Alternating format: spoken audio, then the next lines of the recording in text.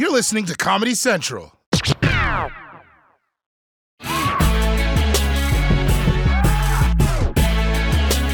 Well, welcome to the South by Southwest panel with correspondents from The Daily Show with Trevor Noah. We're calling this The Daily Show News Team Content from Their Couches.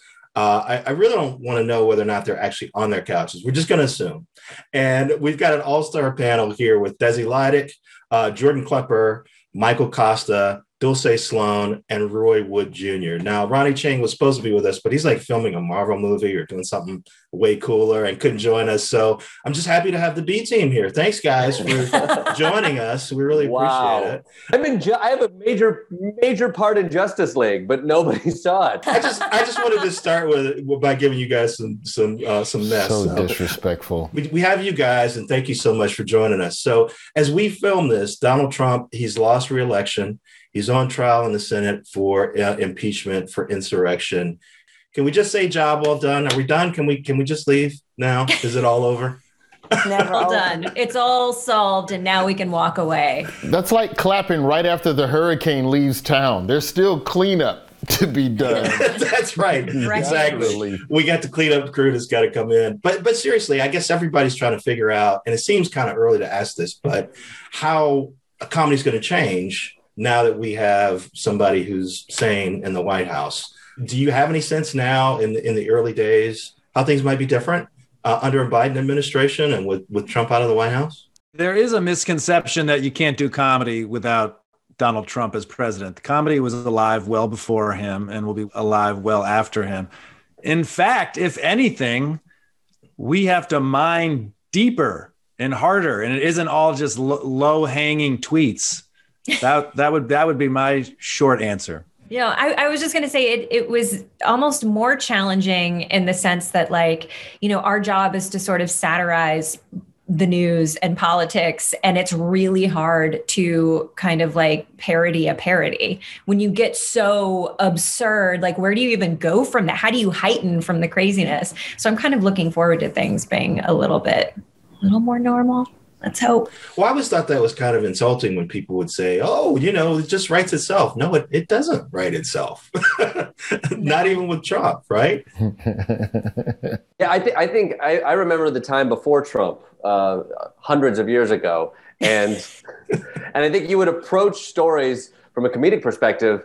One, do I care about this? And two, am I able to do something with this comedically? You had to choose. And then Donald Trump comes in, and he chose the news for us. And so I look back to getting back to a little bit of a position of deciding what it is we want to actually weigh in on and what it is we actually have something to say about. I think that's actually really freeing and exciting for a comedian because there are only so many Donald Trump jokes you can make.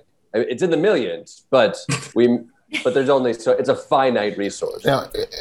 Now, Eric, I just for a second, I hate to interject here, Eric. I want you to remember that you're getting that information from one of the correspondents who has always been face-to-face with the Trump supporters pretty much since midterms, if I'm not mistaken. And it just sounds like the voice of a man that's scared and tired of being out there and, you know, at the MAGA fest. But, you know, to be clear, if you want to know what it's going to be like after Donald Trump, I literally was at an insurrection traveling around with 4 bodyguards. So I'm hoping comedy in the era beyond Donald Trump, less bodyguards. I mean, I'd love a rubber chicken gag. That would I'd frickin' love it. Just don't make me debate with QAnon supporters about the end of the world. That's all I'm asking. Yeah, I was hoping you would get hazard pay, dude. I don't know. Me too.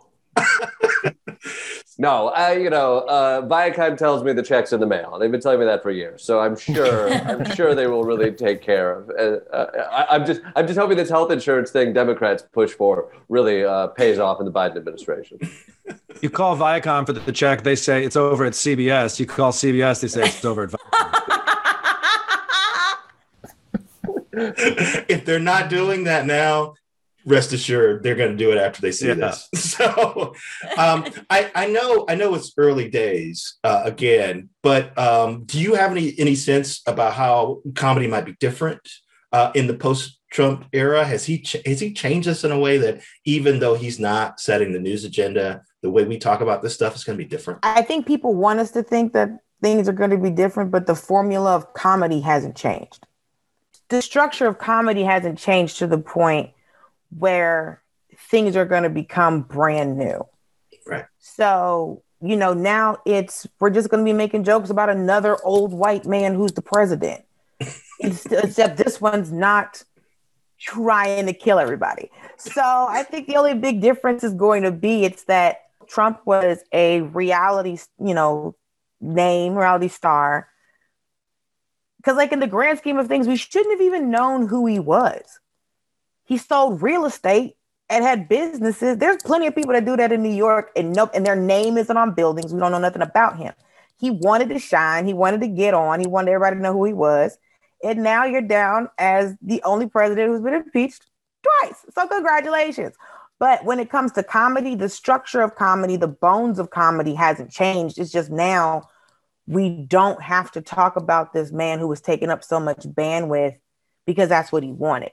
Now it's, like Desi was saying, he was a parody of a parody. And now it gives us the opportunity to really just do the parody. Because everything was before we had to reverse engineer what he was doing. Because this is outrageous. Yeah. How do we make this look normal to then make it funny? Now it's, this is regular. Let's just make it funny. So if anything, we don't have to deal with this nonsense anymore. I do think there's a conversation that I know I'm having with producers in the field and other writers and other correspondents is in this period of time, we do talk a lot more now about how much publicity we might want to give something that there is, even though we're here to tell jokes and we're here to shine a spotlight on issues, is there a responsibility in talking a lot about QAnon or talking about should we be giving certain subjects PR? Is there a balance? Is there a way to do that in a funny way without necessarily heightening the movement or the momentum of something like that? Those are, and I don't have an answer for it, but there's certainly conversations that we're having in this new era now. That's interesting to me because that's a conversation you'd expect to have at a news outlet. that's a conversation you would expect CNN or NPR to be having. I always thought your guys' job was just to tell jokes, but it's interesting that you take on that responsibility and worry about giving QAnon or giving Trump, because that's what everybody's asking us journalists. Can't you ignore Trump now that he's out of the White House? I think we start with what we care about, and it's very hard to shoot down a pitch, even though it happens every day, if the correspondent or the producers are passionate about it. So there are always jokes to be found. I mean, maybe not every piece you can find jokes. It's too serious or too sad. It's kind of like what Klepper was saying. Now that Trump is gone, it is kind of nice because we can pitch a little bit more about what we care about as opposed to just reacting to the headline or the tweet. Yes. I also think... let's not kid ourselves. Trump is gone. Trumpism is here. Even today, the news today is people arguing about how an insurrection didn't matter and you can't hold him accountable. In fact, the Senate is not going to hold him accountable. And they just gave an entire party gave a pass to a QAnon spewing lunatic in the House who says there's space lasers starting wildfires. That's happening today. So just because Donald Trump's gone, that's out there. I think we talk about, following, going out on the road and talking to other folks. And you might not be talking to Trump supporters. You're now talking to future House candidates and other people that have now been infected by this, been given this misinformation, and are now attempting to be a part of the culture in a different way. And so there might be less of a focus on Donald Trump, but that doesn't mean the militias aren't going anywhere. It doesn't mean the power of places like the Oath Keepers isn't going to pop up and affect folks. It doesn't mean Josh Hawley's any more of a piece of shit. And I think because of that, comedy will rise. The show changed a lot, obviously, when the lockdowns happened and everyone had to work from home. We could see on the screen what that was like for Trevor. But what was it like for you guys when the show, when we had the lockdowns, everybody had to work from home and you had to figure out how to make things happen in a different way? I think the main thing was the tech aspect of it, because it was, all right, we're going to send you these lights, we're going to send you these phones, because Desi will tell you that somehow she connected her iPhone, because they sent us iPhones to film on, because it's the easiest to maneuver. Right. So Desi somehow connected her personal iPhone to the work phone, and then somehow Costa connected his phone to some work account. So then so he was getting like pictures of Desi's son, and now Costa knows when Desi's parents' anniversary is. Yeah, it's this whole work-life balance. There are no boundaries anymore. I think beyond the tech, Eric, was figuring out the performance within this box. Right. And how, as a correspondent, we have certain comedic tools, and you understand how much being in the room with this person helps to create some of the tension or some of the awkwardness, and you lose that on Zoom. So It was figuring out ways literally in how to work.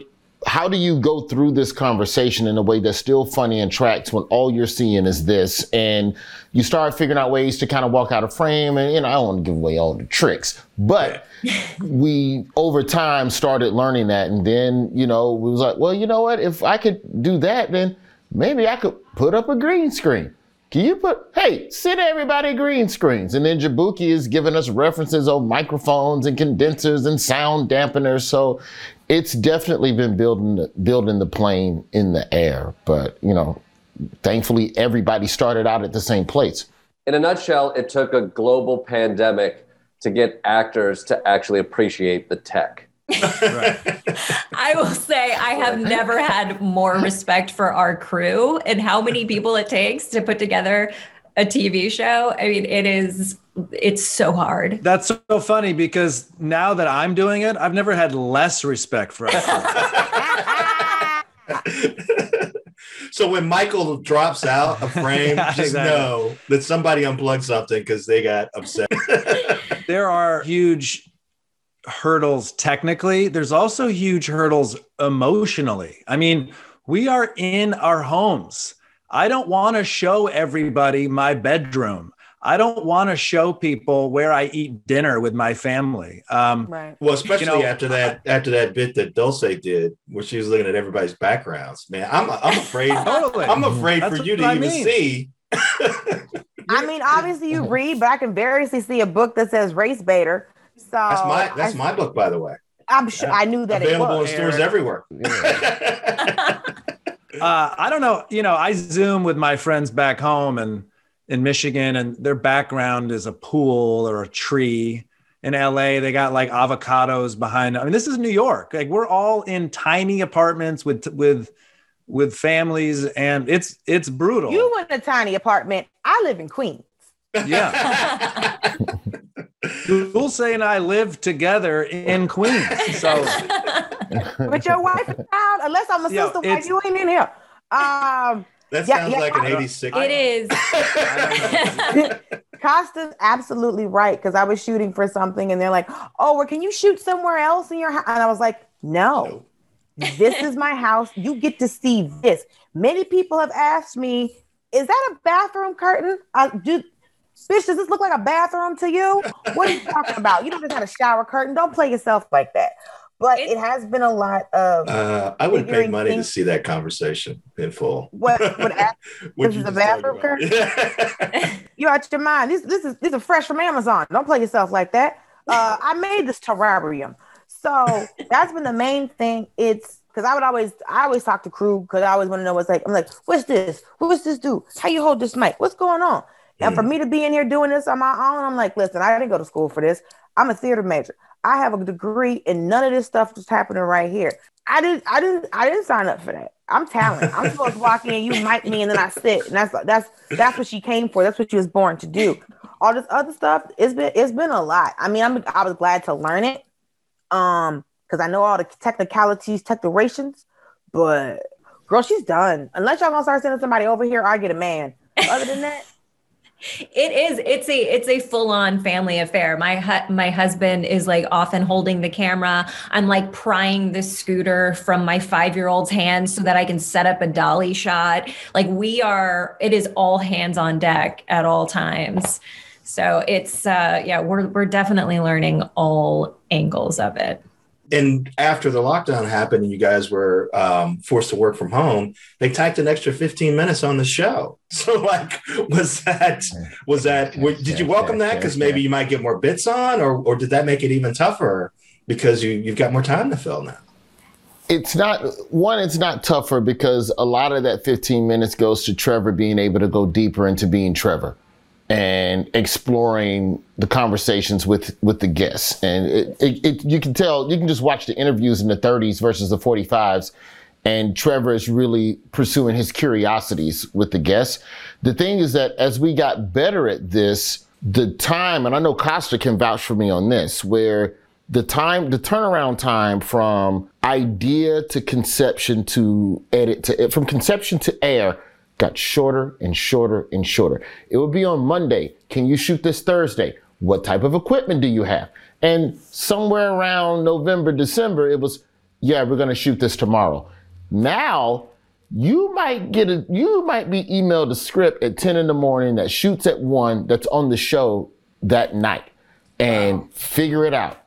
I know your babysitter is hiding in Canada till they can get the vaccine. So you've got to bribe your child. And, you know, Costa and Klepper in a different situation because they have infants that don't understand English yet. So I'd say with the 45, the show is now reverting creatively back to what it was when it was in studio, where we could be a little bit more reactive to news in the immediate. But because we have the tech figured out, we know how to do everything now. So now it's tougher in a sense that things can spring up on you and you're still juggling your regular life while that stuff is happening. Wow, that's pretty amazing. Look, as one of many correspondents, I think we all welcome the idea that there'd be more show and more opportunity for our pieces to be a little bit longer. Prior to 45 minutes, there was a 30-minute show, but there was a lot of stuff that landed on the cutting room floor. So we can extend some of that stuff now. People are all at home trying to watch content. So 45 minutes is good if they consume more of the Daily Show. And Roy's right. As we got better, I mean, nothing phases this show. And I don't say that as I'm part of that. When they said that this show was going to go on despite the pandemic, I thought everybody was insane. I thought the executive producers had lost their mind. How can we possibly do that? I don't even know if I have Skype. You know, it all seems impossible. And yet they took 2 days off, 3 days off of air.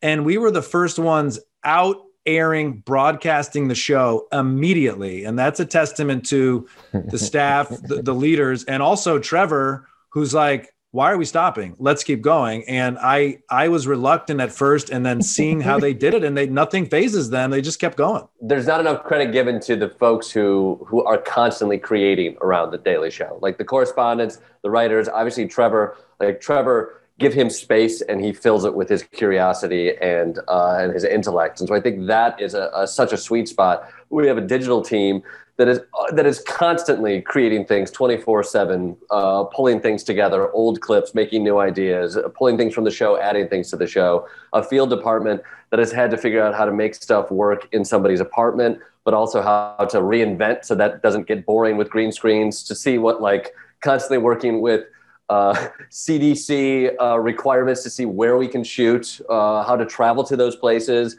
how to, like, even the few field shoots we're able to do. I had to do a field shoot that I could only talk to humans if there was a body of water between us. And so I literally interviewed people between boats. And I do think, like, that is the spirit of this show, is we're going to make TV tonight out of whatever happens today. Get the smartest people you can. They're all going to wear a bunch of hats.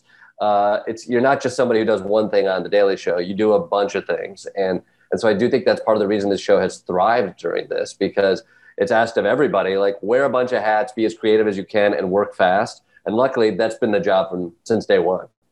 Well, Jordan, I wanted to ask you in particular. I mean, you've crafted this space where you're going out and talking to the Trumpists. You went to the attack on the Capitol.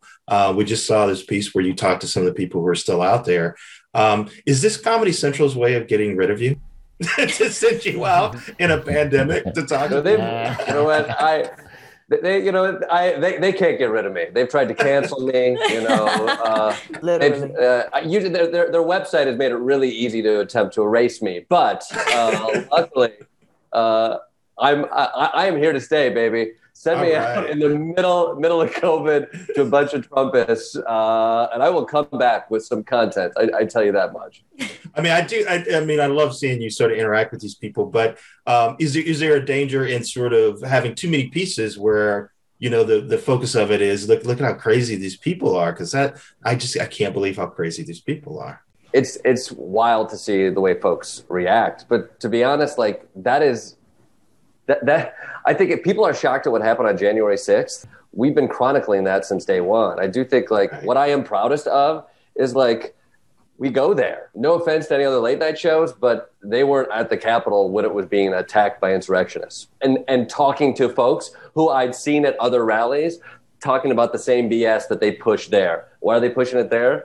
Because the strongest and most powerful man on earth is giving them permission to do that. And so I do think it's been scary since day one. And, you know, there's always the conversations about what are we giving air to and what have you. I think when I'd go to those rallies, it wasn't us just trying to find the dumbest thing being said. What we were tapping into is what was being said at those rallies. These are the conspiracies that are going on. These are the mindset. This is the misinformation that's not only coming from somebody like Donald Trump, who has all the power, but it's coming from media outlets like Fox, Newsmax, OAN that are crafting this narrative. And so I love finding the comedy in that. I love going to places and seeing what people actually think, actually being there. But at some point, I do feel like it's important for people to see that it's not just one crazy guy in the Oval Office. This point of view spreads, it's out there, and it's become ideology, and it's become identity, and it's become an American identity that sometimes we have to grapple with. And we're not just going to grapple with it through one election. So I'm going to ask a question that may be controversial, but I want to know who sucks up to Trevor the most amongst all of you? And does that really get more of your pieces on the air, Desi? Why me? Who, me? I just have to say, I think what Trevor is doing during this moment in time is just unbelievable. No one can start a conversation like Trevor Noah. I have never seen talent or intellect like that ever before in my life. And I am looking for a raise right about now. Tough. So. No, seriously, I did want to ask you though. I love the pieces that you've done about Fox News, both the Fox-plaining and, you know, talking to your aunt Jeanine Pirro.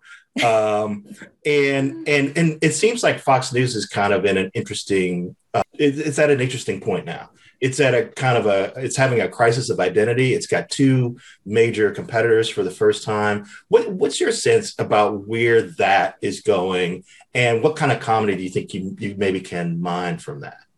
I don't know. I'm very curious to see what they do from here on out, how Fox shifts its narrative. I think in a way they might get crazier because they've got to compete. So I don't think Fox News is going anywhere in terms of the spinning the crazy narratives and yeah, I know that they've got some competition lurking, but my conservative family members don't know how to find those channels, but they do know how to find Fox News. So right. I think there's still a base there. I don't know. I mean, I'm very interested in all of that and seeing how it plays out. You know what it feels like? It feels like when MTV expanded to MTV2. And so it's like MTV is where the older Gen Xers went, and MTV2 was the wilder, crazy, like ESPN2, that's what OAN, that's what those networks feel like. They feel like whoa, that's really extreme. And I just think that's probably, to Klepper's point about Trumpism, he's created competition for Fox News. That's unheard of. Dulce, I wanted to ask you, I mean, once again, we're in this moment where Black women have saved us from oblivion. And, have we shown the appropriate thanks to Stacey Abrams and Kamala Harris and AOC for pulling us back from the brink of oblivion the way they have? No. And you never will. You never can. That's true. No. Kamala, we give her flowers as often as we can. Stacey Abrams from my home state. We try what we can. But at the end of the day, stop looking for us to pull us out. That's the thing that is like, because I did the piece about, black women in Alabama saving them. And now we're talking about, oh, black women did this and black women did that. Because there's plenty of people looking at black women to save them, but they're not doing anything to not put themselves in that situation in the first place. Also, what benefit do we get for saving? Who's helping us? Because if y'all want to thank black women for saving somebody, you need to have justice for Breonna Taylor. That's what you need to do. Thank you. And for Sandra Bland. That's what needs to happen. Stop putting us in these situations. Quit making us save y'all. It's like I don't want to be Superman. Stop making me quit getting tied to the side of a building. Okay? Quit messing with these supervillains. Quit being in danger and I don't have to help you dum-dums. Like it's a weird place where it's just like, black women saved us again. It's just like, we didn't do it for you. We saved ourselves. You just got the collateral benefit. I didn't wake up being like, oh, how can I make sure that everybody else is more okay than me once again? That's insane. We didn't do that. We stopped the child molester from being in office in Alabama because he was a monster. That's what we did. We go to get people out to vote. We've been doing all of these things the whole time. We're just finally not getting recognition for it. But we're not waking up. I didn't wake up and put hair and makeup on to hope that Costa did well in this interview. I don't care. Dang, a broadside to Costa from like nowhere. We were joking about this earlier, but you guys are the most diverse late night show. And never forget that Michael Costa does have an NAACP nomination. I'm serious. He does? Oh, he does. I'm not being sarcastic. He was the first person to hang his up. He was like, don't say, look what we got. I was like, what did we get? He's like, and he was so happy to show me. As a young junior tennis champion, I never thought I would be nominated by the NAACP, and I am. But look at every late night show. It's all the same point of view. That is genuinely what is so unique about us. Any story, you close your eyes and you point to a newspaper and you get an article, we got somebody who can cover it. That's amazing. Well, that's what I wanted to ask is if you could talk a little bit about how you guys talk about issues differently because you have so much diversity and because you're led by somebody like Trevor, who also has experienced a lot and has talked a lot about his cultural diversity. It kind of funnels down to who we think would have the best voice for it. Because when there's women's pieces, there's me and Desi. When there's, black pieces, there's me and Roy. When we have to yell at the conservatives of America, there's, Desi, Costa, and Klepper. But I think what we have done is that when there's a story, it's not always, here's the black story, Roy Dulce Jabuki, go. Sometimes it's what's the best way to tell it from a comedic angle. Who's the best person to tell it from a comedic angle? Because sometimes we'll have stories and, it'll get pitched with one correspondent. And when we look at it, it's, oh, you know what? We should change the correspondent on that. It should be, Desi instead of Roy who does this interview. Because sometimes it's not always the obvious choice isn't always the funniest choice. Right. And, Trevor, when I first got there, Trevor was telling us when it comes to ideas for pitches, he said, look at the obvious thing. Now look at the exact opposite side of it or the side that you don't agree with. And a lot of times that opposite side, you can find more comedy in that than you can find with, oh, that's the obvious, there's people doing it. Then whoever, that's going to be a perfect fit. So I think what we do is, as much as we are diverse and we're telling diverse stories, and we're able to tell diverse stories because we have a diverse group of people, but we're still thinking about who's the best person to tell this story. And I think also, not just from a comedic standpoint, but also from the people that we're interviewing. Who are they going to be most comfortable with? Because if you're going to be more open with a particular correspondent, then that's more places to mine comedy. Dulce just did a segment last month on the AKAs and their relationship with Kamala and Black Greek. Ain't nobody else more qualified to talk to Black women about a Black woman's sorority than the Black woman, and if Dulce's busy, all right, maybe Mia Jabuki. Or we do it with Desi and you flip it to that opposite that Trevor was talking about. But, I just think we also are in a time where people are becoming a little more, viewers are becoming more conscious about who is telling their story and who is attempting to champion their voice. So I think that's something that it's part of figuring out who goes out the door. And I'm not going to say that that's the most important, prevalent part, but it's in the back of your head as well. Because if you have Jabuki sitting right there, there's no reason why I should be touching the LGBTQ story unless there's a specific reason creatively that it makes sense for me over Jabuki. So that part of it, I think that's where the diversity really gives us a leg up on. We can send anybody and anybody can be comfortable talking to us as well. That's why we send Klepper to the rallies to talk to all the white men. And not me. Michael, I did want to ask you, you sort of inherited. Finally. Yeah, exactly. You sort of inherited the goofy white guy slot that we saw get handed down from like Colbert and Helms to Rob Riggle. Jordan even had it for a little while, I think. I'm coming back. I'm coming back for it. I can't let go. I need it. I need it. Give me goofy white guy.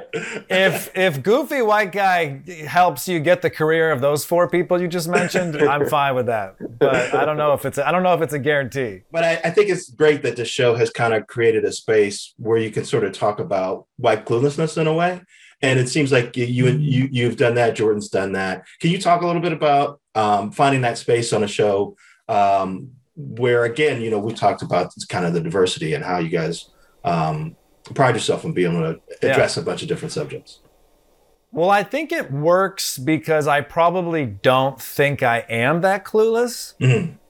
So it's a little bit like, oh, I can't be this clueless. But then as I read some of the words, I'm like, I did think that once or twice. So there's a lot about the white male stereotype that I fit, but also I would love to make fun of. And I am sure everybody, in reference to their gender, their sexual orientation, and their race, there are parts of those things that they also think deserve to be ridiculed. So for me to wear a full Windsor knotted tie and talk about how rich white kids should get preferential treatment when applying to college, that is funny. And by talking about that in a serious tone through my character, it 100% points out that it's ridiculous. And it's fun. I think it's fun. Do sometimes people show up to my stand-up shows on the road and go, hey, that's not the guy we saw on The Daily Show.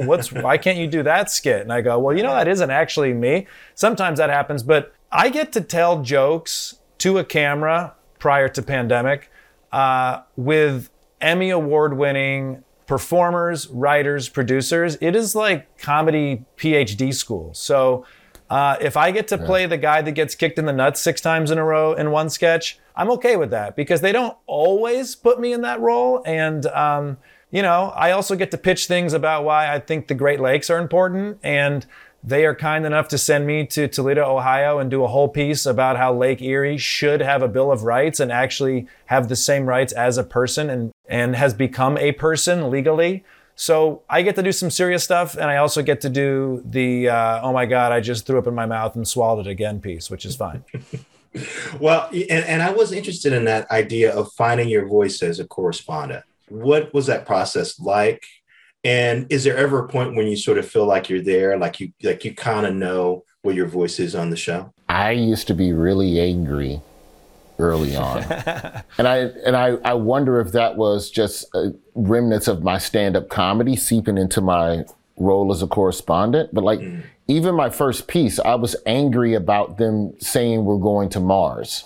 Like, why are you angry about that? Like, it's with the premise being you're not going to let anybody go to Mars because people can't get apartments on Earth, so you can't quite. But it was just. Right. And when you look at when you look at the way Trevor restructured The Daily Show tonally after John, there is a place for anger, but anger has to have a purpose. And so it took me, I'd say about a year or two to not let anger be the driving emotion through a piece. And you could find the things that are incredulous. You can find the stuff that's outrageous. Everyone is mad about this.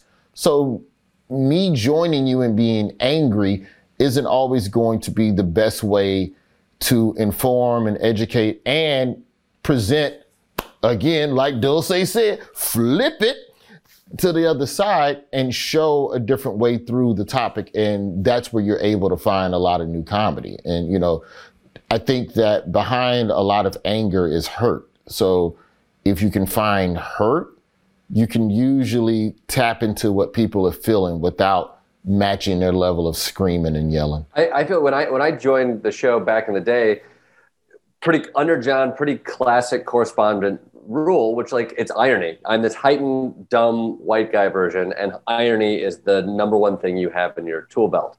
And I think what's been interesting over the last 5-ish years, one, like Trevor came in, as did Donald Trump, as did like a seismic change in a bunch of stuff. And like over the course of, like Trevor had more interest in bringing your own personality to that thing. So like straight irony wasn't playing as much, partially because that felt a little bit dated, partially because Donald Trump was hyperbole in and of itself. So it was hard to out-Trump Trump. And you felt that skill set and the correspondence sort of shift. And, you know, I went away and I played a high concept character at one point, and then also did shows as myself. And I feel like even now, like coming back and doing stuff on the show, like you still play with irony, you still play with being the dumb white guy and that character that is there. But I think because Donald Trump has stripped people away of their BS, and now you're just versions of yourself in some way. And so I think that's part of that is what's really fun to play too. It's like I see myself going to rallies now, and it's not that I'm some dummy talking ironically. I can use that tool here and there, but more often than not, what people respond to is like they see yourself within that character, because that's kind of where comedy is right now. Is we want to see authenticity, even if you are using other comedic tools. You have to be able to show them what your point of view is underneath, and not just live so far away from what the point of view that person who's experienced it might be.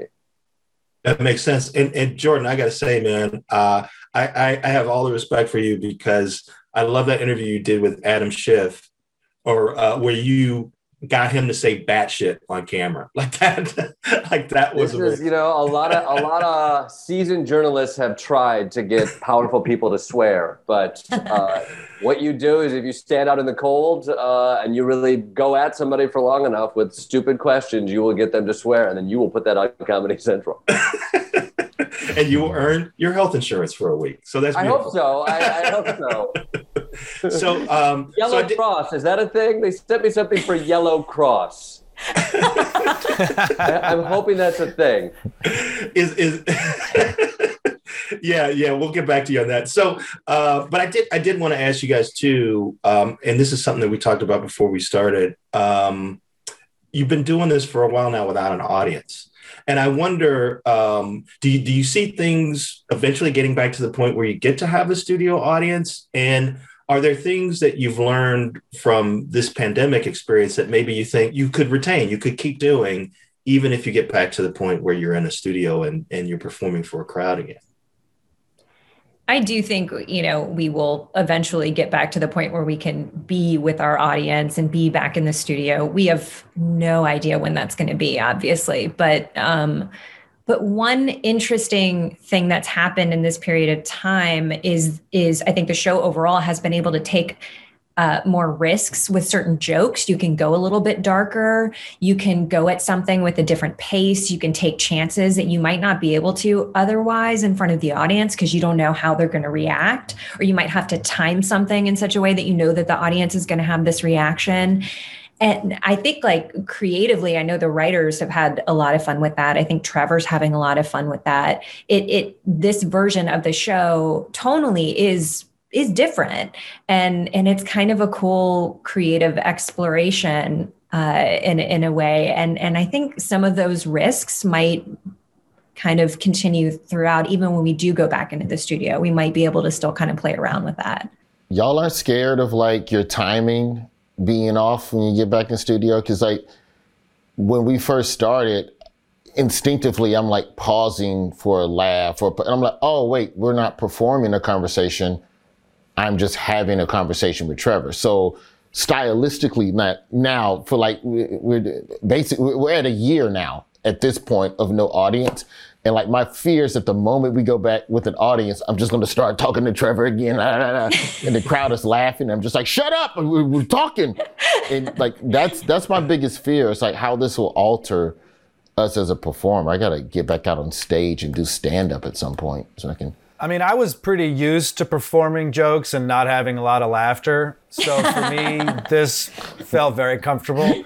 You know how Olympic swimmers will train in like 4 bathing suits, and then when the Olympic meet comes up, they just wear 1 bathing suit so they feel faster? I feel like this is our 4 bathing suit wearing time. You know, we're like performing comedy for nobody. And even though there is somebody, and we're thankful that there's people watching, but there's no immediate feedback.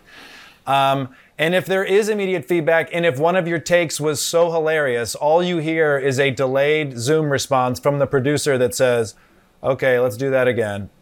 So I'm looking forward to the audience coming back in 2039, and it's going to kick butt, man. Well, you know, it's weird. So as a viewer, I thought I saw on the show a different way of cutting segments, like a faster sort of editing technique to make up for the fact that you didn't have people laughing and reacting anymore. And I was wondering, was that something? Did that happen? Did you have a sense that maybe even the editing style of the show changed a little bit to get to the jokes quicker because you didn't have an audience? It definitely did. Yeah, it definitely felt like, especially with Trevor, like I noticed their progression changed successfully, you know, and I think you're right to pick up on that, Eric. I don't know if it was a decision, but look, The Daily Show does not stop creating comedy, and it is evolving and progressing and adjusting and moving every single day, and that's what they do well. And I'll let the others answer. When I say I didn't know if it was a flat out decision made, because like I don't even know where the editors are right now because no one's in the studios. I don't know where these cats are at. But I can say that for me, I don't know if a decision was made, but I can say that it does feel different. And because like with the field pieces, it's kind of been the way we interview is different because it's talking through a screen as opposed to being in person. But watching Trevor, I think because I've done, doing the show for this long, and, being a comedian, you still feel where the laughs are. So even though I don't audibly hear an audience and he's not like pausing, I can feel as a comic and like, watching the show and it's like, oh, there's the laugh. There's the laugh. Because sometimes I laugh in between, but you can still feel the jokes and you can still feel what's hitting. And it still feels like it's hitting the same. Because like for us, we watch, when we're in the studio, we watch rehearsal.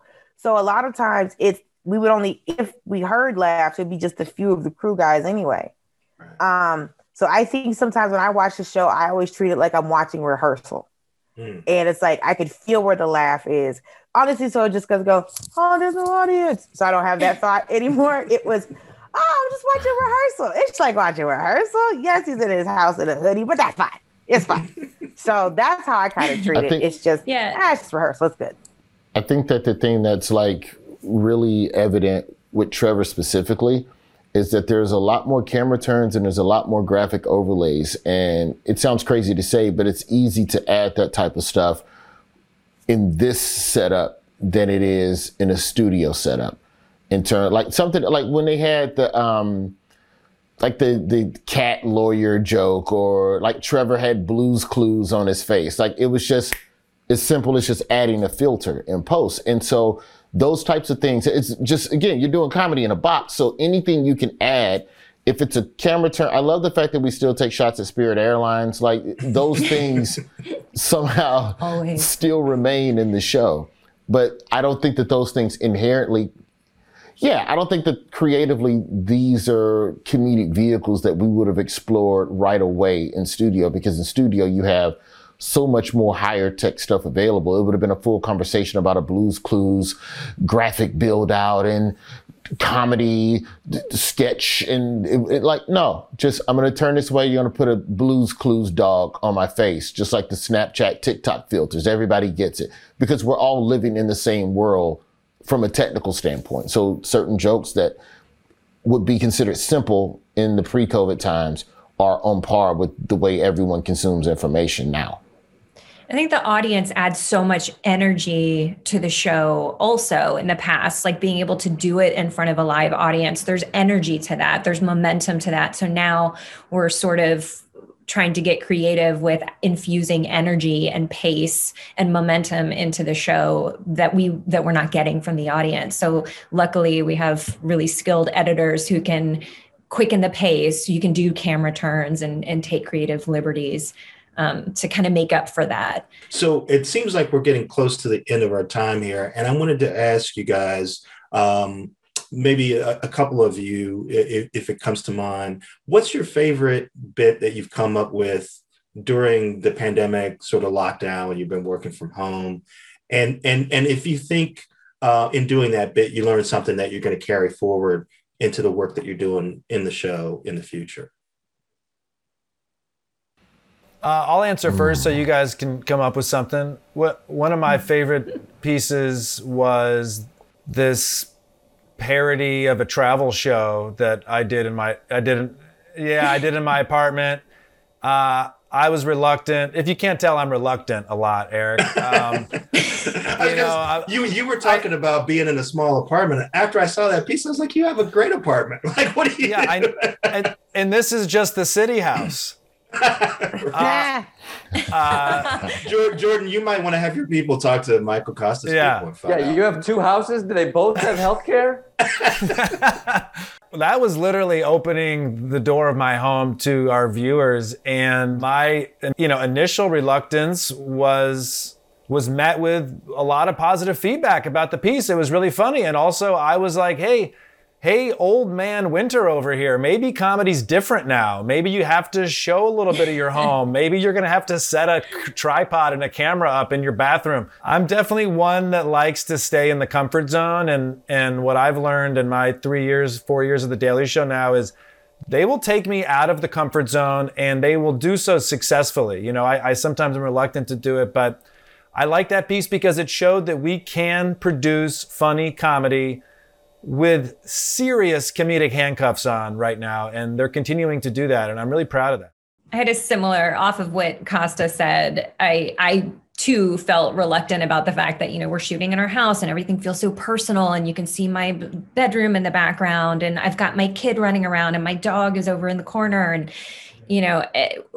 there was one piece that I did we were interviewing a family doctor right at the beginning of COVID, right at the beginning of the lockdown.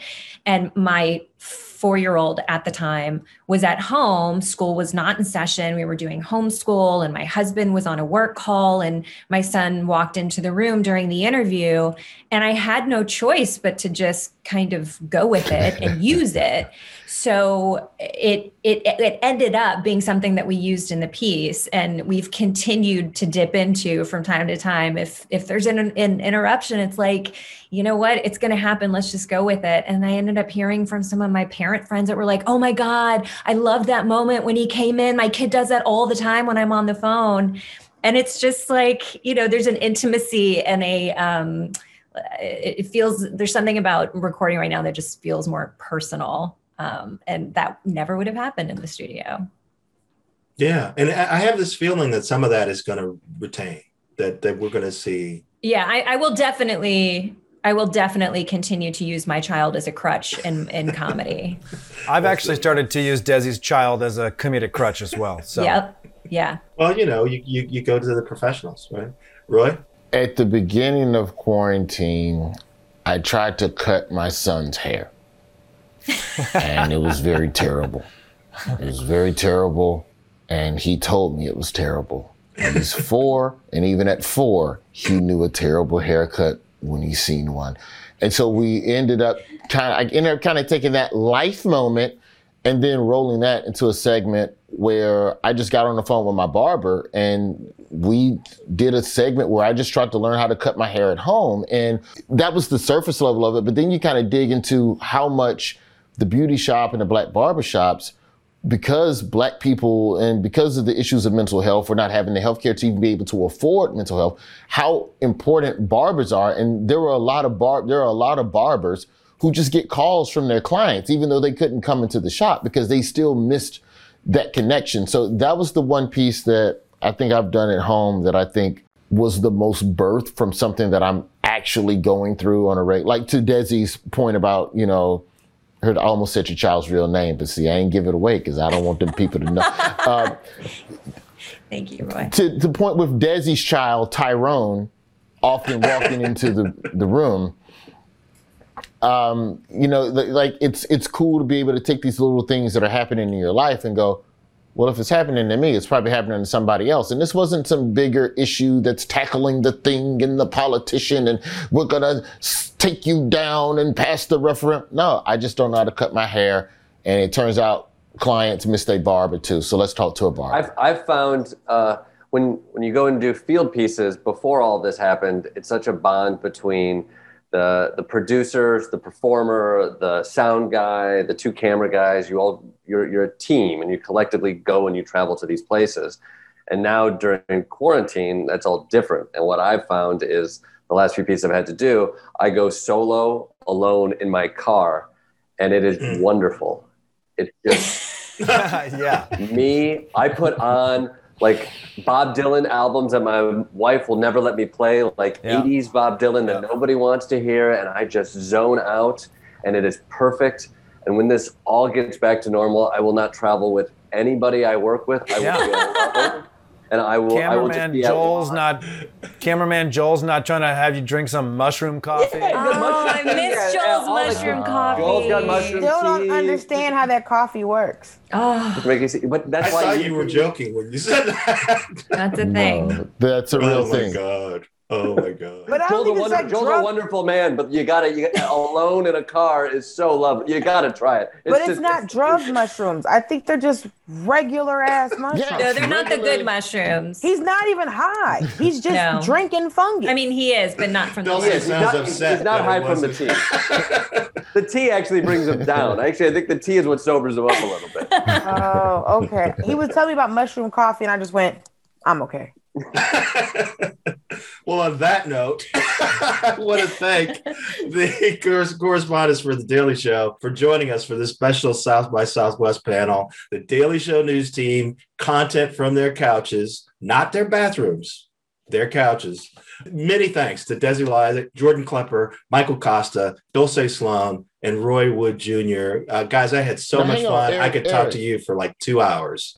Eric, before we wrap real quick, Dulce, 1 to 10, rate Eric's background. He got a lot of plaques, got a lot of degrees, a lot of books back there. 1 to 10. Okay, let's see what we got going on here. All right, 1, you got a little flexy because you wanted us to know that you wrote a book. Problem is, this book cannot be purchased by everybody unless they get put on a list.